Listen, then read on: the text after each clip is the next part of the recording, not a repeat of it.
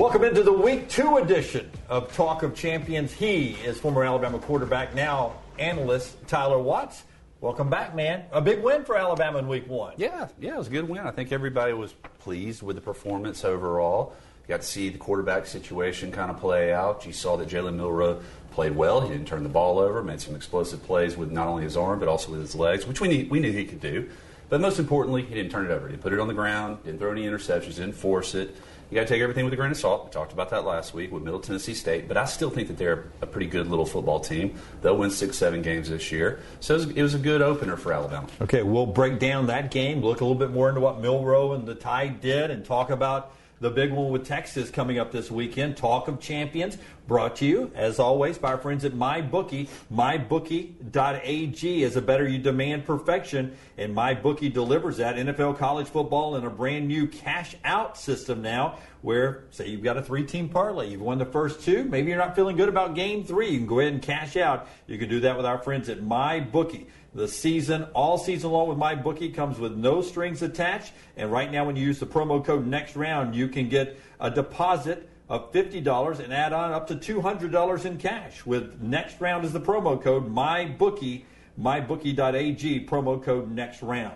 Okay, you said good things about Jalen Milroe there. You sort of knew what you were getting with Jalen Milroe. We talked about that last week. What are some things maybe we haven't seen Jalen do yet?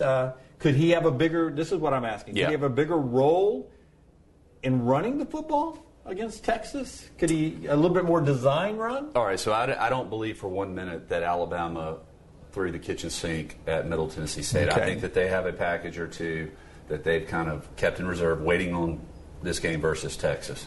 So we could see some more called runs and things of that nature. But I think ultimately, when you feel that you're better than your opponent or that you're equal to, you just got to play your game. You don't get gimmicky.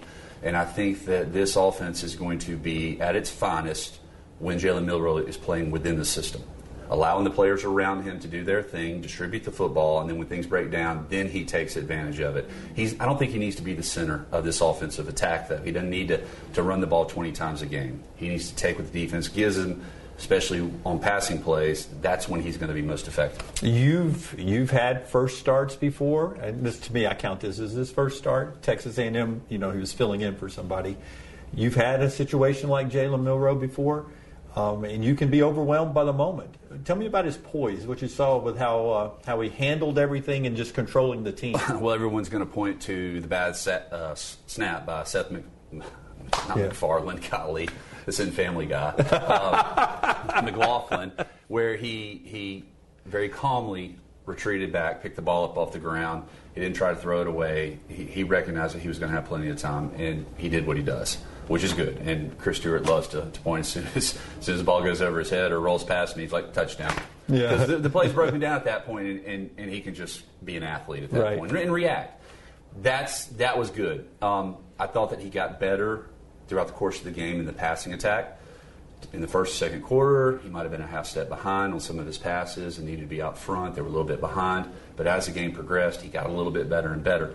And moving forward, he's going to need to, because the ability of a receiver to catch the ball and then advance it because it's thrown where it's supposed to be is going to be critical moving forward. And you can't allow a 5-yard pass to be a 5-yard pass. It needs to be an 8 or 10-yard pass because of the yards after catch. Yeah, yards after catch. When you're explain that to people like me who didn't play the game, you can throw a pass to where the perfect throw at that point is so I can catch it and run with it after the catch, right? Sure. It's not where I have to stop and catch it or reach behind me and catch, right? That's exactly right. So this little goofy shuffle pass that they do in the backfield. Right. I mean, how crappy would it be if you threw it by his knees, he caught it, but he fell down? Yeah. Or great, you got a completion, but you got -2 yards. It's all about the yards after the catch. And well-placed balls are very important because they make the defender be exactly where he's supposed to be. You have much more room for error when it's where it's supposed to be, and it allows the play to advance. Yeah, and that helps the receiver too, right? Builds that confidence, and they know they run a crisp route. The ball's going to be where it's supposed to be. They're not fearful of going across the middle, running into traffic, because they know that they're going to be protected. Yeah, so that was another good thing. It's easy to sit in row 22, section end, and sit there and look down. That's where my wife sits. What the heck is the irony right there? Gee whiz. to look down and you see a receiver that looks open deep almost every play.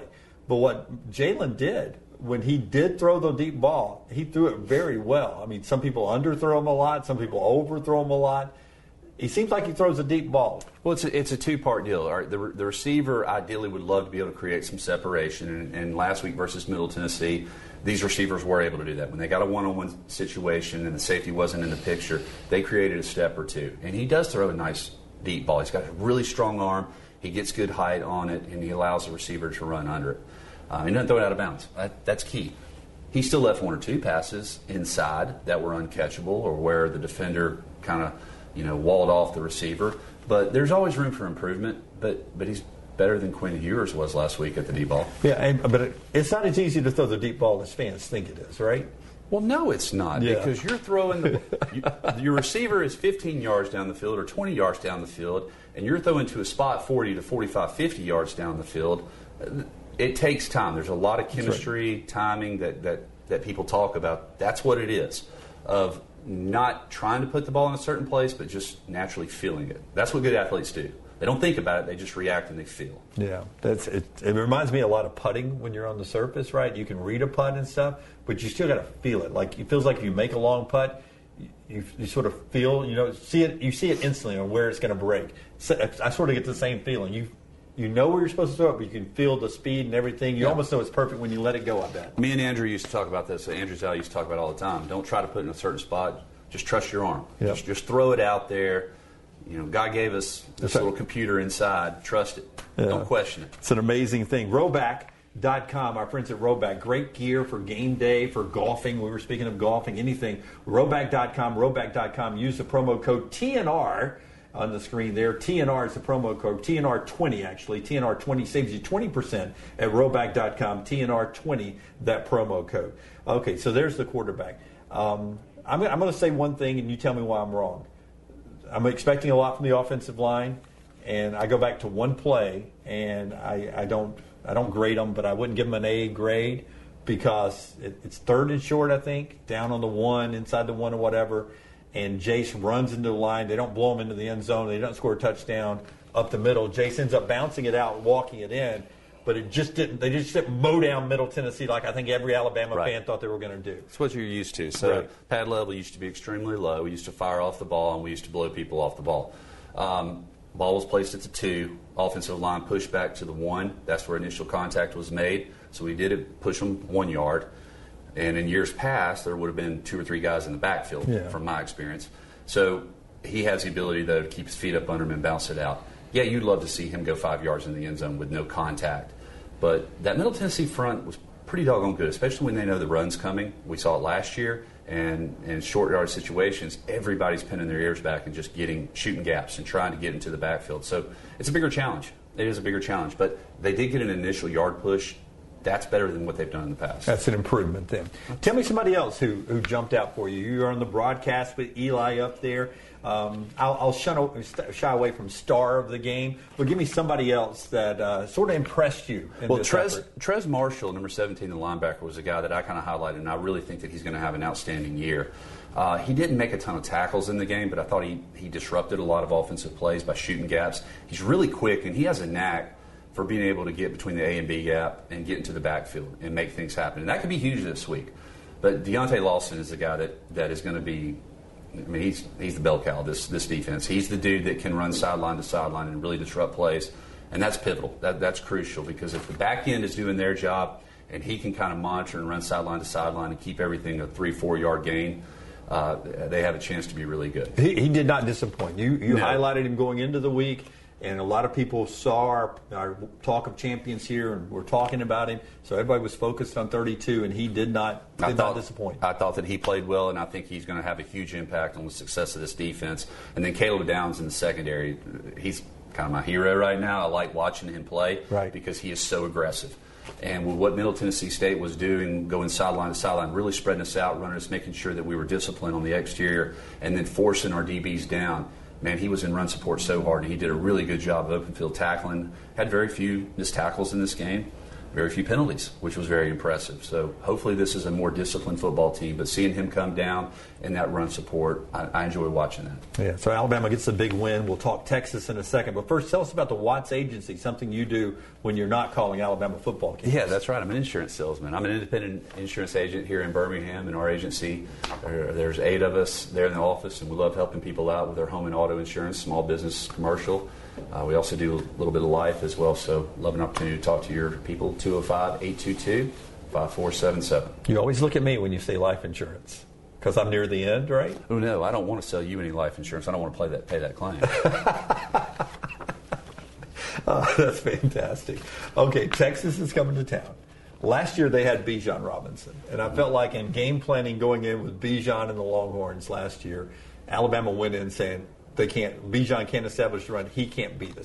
And I felt like that freed up a little bit of their receivers early in that contest. Okay. There's no Bijan Robinson anymore. If you're scheming against Texas this weekend, who do we have to stop? Where do you start? Well, first and foremost, you always have to start with the run. But I think last year also it was a young offensive line for Texas. We were anticipating the defensive front for Alabama really being able to control the line of scrimmage, eliminate the run with just 4 or 5 guys in the box, and then to be able to apply pressure with those same 4 or 5 people. It didn't happen. I thought that offensive line last year played well in pass protection. Now, granted, their quarterback got hurt because they didn't pick up a stunt, but overall, only takes one bad play. It only takes one bad play, right? But overall, I thought he played well. I don't anticipate it being any different this week. Because most of them are back. They are, and they're going to be a little bit improved. They're big, they're strong. That's the matchup you have to be able to take it away. Texas wasn't able to run the football effectively last year. They did have some one-on-one shots. And guess what? Those opportunities and those looks are going to be there again. The difference is Quinn Ewers was hitting those last year. And can he do it again? That's the big question. If you ask everybody in the country, they're going to say, no, he was 0 for 7 last week. He stinks now. But I still say I have to trust my eyes. He was effective against us last year, and until he proves me otherwise, I'm scared to death of him. Yeah, but that becomes a great matchup, right? Because if you just look at the room, their wide receivers may be the best wide receiving room Alabama faces all year. They're that good. With one-on-one situations, they're so fast. Xavier Worthy is a guy that, most times when a receiver creates separation, it's a step at the college level. This guy was 5 steps ahead of us. And it was an overthrown pass in the back of the end zone. It ends up resulting in a field goal. And that's the difference in that ballgame. 5 trips inside the red zone, 19 points. Unacceptable. He hits a couple of these deep passes, though, to these receivers, and it's a whole different story. And this could be, what we're dealing with here. They have Adonai Mitchell, I believe is his first name, transfer from Georgia. Yeah, he's caught a touchdown pass in each of their national championship games, and now he's at Texas. Hey, why not transfer? That's just not enough for him, I guess. That's right. But he's made a big impact, and then also Jordan Whittington, who got several catches against Alabama last season. So you have a room of guys with speed, the ability to run crisp routes, and when you put them all on the field together, you can't concentrate on one of them because you've got several dudes that can beat you. Yeah, so a lot of people, somebody will be on an island every time, but you offer Your help. Corners are. Corners are always on an island. No help over the top. Can't help them out. Well, you're going to have some help. I'm not going to say that, but Sark does a really good job of putting pressure on a defensive guy, right, and forcing him to make a decision. Makes it simple on the quarterback. He does X, you do Y. He does A, you do B. It's simple, and he draws it up probably better than anybody else in his ability to create the big play and get the ball. A lot like Lane Kiffin, get the ball to the guy that he wants the ball to go to. You know me, I'm the worst case scenario guy. Always am. Last time I saw this type of receiver quarterback combination, to me, especially with the play caller, was Tennessee last year, Knoxville, and we know how that ended up for the defense and some open receivers and stuff. Is that a fair comparison? Do you see a little bit of what Tennessee offered last year to what Quinn and these guys can offer? I think the attack is different. Tennessee is so fast-paced, which really requires your communication in the secondary to be spot on. And if you are a little bit delayed in getting a call, you're looking around, curious what the other guy's doing, you have to do something, but you're not on the same page as your safety, it can result in a big play. I don't see Texas doing that. They're a little bit more precise and trying to set up the big play as opposed to we're just going to go at such a fast pace, it's eventually going to happen. Alabama got beat last year versus Tennessee because of 15-16 penalties and blown coverages in the secondary. And if you can eliminate those things, and hopefully Kevin Steele has been able to do that, simplify things a little bit, allow the athletes to be athletes, just play ball. Yeah, that was a positive. Again, this is Talk of Champions, brought to you by our friends at MyBookie, mybookie.ag, for all the games and all the lines. Remember, use promo code NEXTROUND to get a little extra money on your deposit, mybookie.ag. It seems like penalties were down. Two penalties last week. So, I mean, that's, I know it's only Middle Tennessee, but those are still penalties that even against the Middle Tennessee level teams last year, Alabama were making a ton of penalties in those games too. So that's an improvement. Typically in the first game, you're going to see a lot of mental mistakes. You're going to see jumping off sides. You're going to see false starts, holding because it's a little bit quicker pace than what you're accustomed to in practice.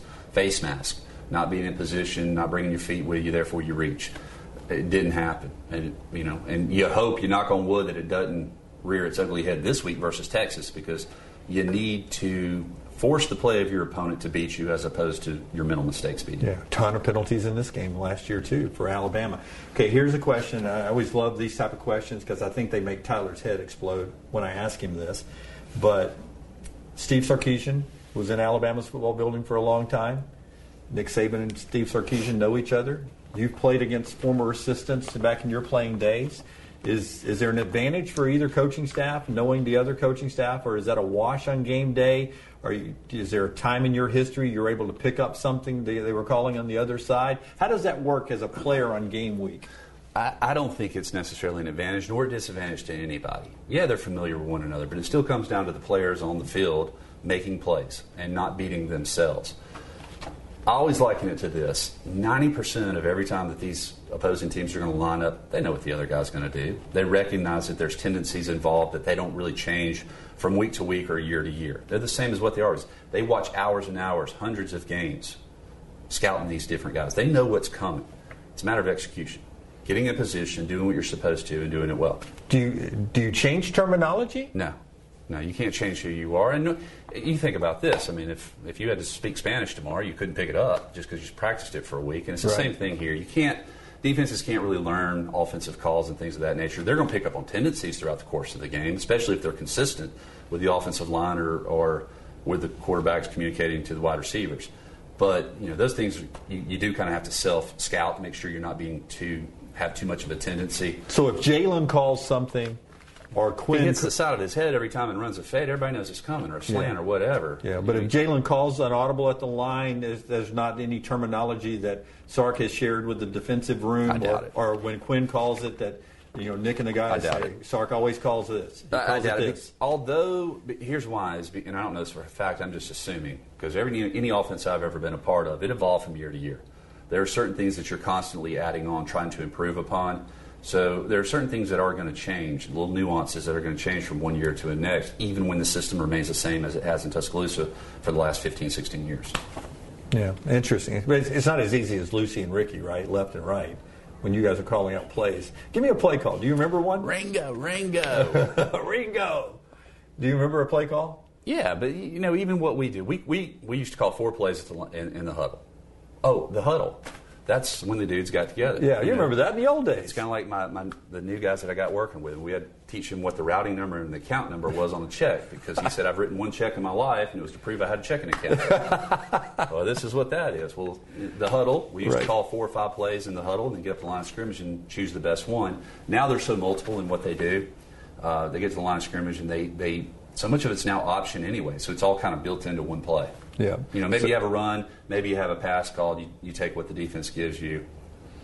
I really don't know. Yeah, so it's one play that can be 3 different things, depending on the options. Could be. If it's a read pass option or run pass option, it definitely could be. Did you ever run the wishbone back in high school or any level? Look, there ain't a soul in Alabama that didn't run the wishbone in high school at some point. Yeah. But you know what? That's good for you, because it teaches you to make quick decisions, force pressure a defensive guy. I think it's invaluable. Yeah. It teaches you the basics, makes you understand blocking schemes and things of that nature. How much of the RPO has some of those tendencies there? The concepts are all the same. Who you're reading is different. Right. What you're doing is different. The action, the motion in the backfield, but the concept's the same. And it can only change so much with 11 guys on the field, and there's not so much you can do. But offensively, how do you put pressure on a particular part of the field or a particular person on the defensive side, make him be wrong? That's the key to it. Have something that makes him be wrong. Yeah, interesting where we are in football now. So much in the quarterback's hand. And I do feel like nationally and even locally, people feel more confident about Alabama now after seeing Jalen Milroe in one game. Fair or not fair? And what's different? We Nothing. talked about it last week. The only difference in us having any concern about him coming in this year is his turning the ball over versus Texas A&M. He didn't do that last week. Therefore, we think he's the greatest thing ever. He still has room for improvement, but he's a heck of an athlete. And if he gets that confidence and doesn't try to push the envelope and be something he's not, and he doesn't play outside of himself and outside the system, he's going to be fine. He's going to have a good year. All right. My Watts Agency question of the day here. Not about the Watts Agency. But did I have to pay extra for this? No, you don't. Sponsorship side? You get two. You get two this week. And I know it's hard because you're on the broadcast team, and you know me. I know the program very well, so I hate to say anything negative. If there's one, I won't say a negative. I'll say concern. What was one thing you saw last week that wasn't perfect? Because no game is perfect. What's one thing that if Tyler Watts could look into that Coca-Cola crystal bottle that Nick Saban held up this week and say, I would like to make this better, what would it be? Better last week than what it was last year with communication in the backfield, the back end of the defensive side, fewer busts, but they still had 2 or 3 busts. Where wide open receivers were roaming around the secondary. The quarterback didn't have enough time to give them the ball, or he didn't see them. That's always a concern, is because in a game like this, if you have 3 busts, that could be 21 points. That's right, because they may have the protection with a great offensive line and a quarterback that gets them to those receivers, and it becomes an easy throw. Tell us about the Watts Agency, and then I want to ask you about other college football stuff before we get back to Alabama, Texas. Full-service insurance agency. We are independent. And right now in these challenging times, that's kind of important with so many companies either not writing business at all or increasing your rates 20, 30%. It's a good time to call us. We can shop the field for you, so to speak, put you in the best deal, not only from a call standpoint, but also a coverage standpoint. Remember, there's always 2 ways to save money, at the time of the transaction or at the time of the claim. And it is something that you don't need. You don't have to understand it, but call us. You can trust us. We're going to walk you through the process, make sure we're taking care of you and your family. 205-822-5477. Give it to me again because I walked on it. 205-822-5477, or go to TylerWattsInsurance.com. Were you surprised by LSU Florida State? I was surprised I couldn't watch it because I'm down at the beach and my wife had to watch it on her phone the other time. Appreciate you, Charter and Disney and whoever else. But, yeah, I think you were a little bit surprised. Are you more impressed with Florida State, though, or less impressed with LSU? I was more impressed with Florida State. That's fair. I think LSU will be fine. It was a close game for a half. Yep. A couple of mistakes. You got to take the points early on. I don't know why they didn't. Would it have mattered in the game? Don't have a clue. But I've always been under the impression if it's third and less than 2 or 3 and you can't get the first down, your offensive line doesn't deserve an opportunity on 4th down. You take the points. I've always felt like Nick Saban since he's been there. And some people call it an NFL, That's the NFL attitude. NFL attitude, take the 3 points. Especially now, you're limited on possessions. Yeah. You don't know what that opposing offense is going to be able to do. Yeah, and by the way, that's not saying he's conservative. I mean, the man kicked an onside kick in a national championship game. He'll go for it on 4th down if he thinks his line can pick it up. But like you said, they had a couple of opportunities. Why are you going for it there? What's the flow of the game? Yeah. Is it necessary to go for it? It's not on the first and second possession of the ball game. You take the points. You don't want your offensive unit to be demoralized by having an impressive drive and walking away with no points. Yeah, absolutely on that one. Clemson, and we're good friends with Dabo Swinney. Mm-hmm. One person in the transfer portal. That's all he picked up. And they go to Duke and lose 28-7. A lot of people blame their offensive woes on the offensive coordinator and DJ Uiagalelei. New offensive coordinator, and Cade Klubnik's the quarterback, and they still struggled offensively. What did you think of that game? I think, like most people, I was shocked. But at the same time, when you turn the ball over, and especially where you turn the ball over, things can snowball on you quick. And that could have been a completely different ball game if they're able to push the ball in the end zone inside the red zone as opposed to turning it over. I didn't get a chance to watch this game either, so I'm not really. So. But I watched 5 replays. Therefore, I'm an expert on it, right? Yeah. But I've been in certain ball games where you're doing 80% of everything right, but the other 20% you're making mistakes that are costing you the ball game, and it's frustrating. Yeah, can you feel an upset happening as it's going on? I think by the middle of the third quarter, into the third quarter, you kind of know that it ain't your day, or it don't matter how many adjustments we make on the sideline, they got our number. And there's some times where your opponent just plays faster than you, and I thought that was a situation with Duke. They were getting after it, and their confidence continued to build and build and build, and it wasn't, hey, we're about to win this game. It was, we're going to win it because we're better than them. Yeah. People used to make fun of Gene Stallings a little bit because he had a great saying that the fun is in the winning. Do you think it's getting harder and harder just to win games every week? It's always been difficult to win games. Yeah. Everyone's well coached. Everyone's got good players. Their schemes are solid. It's extremely difficult, and I don't think we as a fan base appreciate the wins near as much as we should in understanding how difficult it is for these coaches and these players to come away with a W. Everybody, if Alabama's fortunate enough to win this game, they will fast forward to the next big game or the playoffs, or can they win the championship? Who's better than them? They won't take time to appreciate it. You're exactly right about that. Before we wrap up on this, I want to ask you, your first broadcast, was it everything you thought it was going to be? It was fun. You've dreamed about it for a long time. I have. And I have done 2 games prior. I did the Arkansas game in 2007, and I did the Sugar Bowl. In fact, John Parker's last game, in an Alabama uniform, I was doing the color commentating when we got beat by Utah. And so I have had 2 opportunities to do that, but this is the first time. 2007, did they beat Arkansas, or did they lose that game too? We beat the crap out of Arkansas. Okay, thank that goodness. was Bobby Petrino's first year before he bought a motorcycle. So he hadn't had things figured out yet. But then they didn't end the season good with that loss versus Utah. Kevin Steele was the defense coordinator. I think he left the next week to go to Clemson. Anyhow, fast forward here 15, 20 years, I've had an opportunity to work with Eli, but it's been a long time. It's been a really long time. And it was fun. It was fun to... Because it's like anything else. Everybody always asks me, were you nervous getting in there? Yeah, the anticipation, the build-up. I wanted to make sure I was prepared. I wanted to make sure I knew what I was going to talk about. I wanted to make sure I didn't get a fat tongue and, the Shelby County come out in me. I wanted to try to be professional about it. But once kickoff started, once the broadcast started, you were focused in on what you were trying to do, and you just try to do it the best you can. And working with Eli, he's coming back. He's gotten stronger every single week. And the good play-by-play guy, which I'm going to have an opportunity to work with 2 of them, Eli and Chris Stewart, man, they set you up. Yeah. They just set it up on a tee for you. Was he emotional, Eli, coming back a little bit? He was a couple of weeks ago. I think he was ready to get this one under his belt. And I'm speaking out of turn because we didn't discuss it. But it's funny how the good ones are never satisfied with a performance. Yeah. And immediately as soon as the broadcast ended, it was, I could have done this better, I could have done that better. And even from a dude that's been doing it for 50 years. Yeah, that's pretty awesome. That's pretty awesome. Did you work in a Johnny on the Spot? One time when your dad, people that don't know, Herman, his dad, and I used to do high school football, Thompson and Pelham together. And occasionally he'd drop a Johnny on the Spot.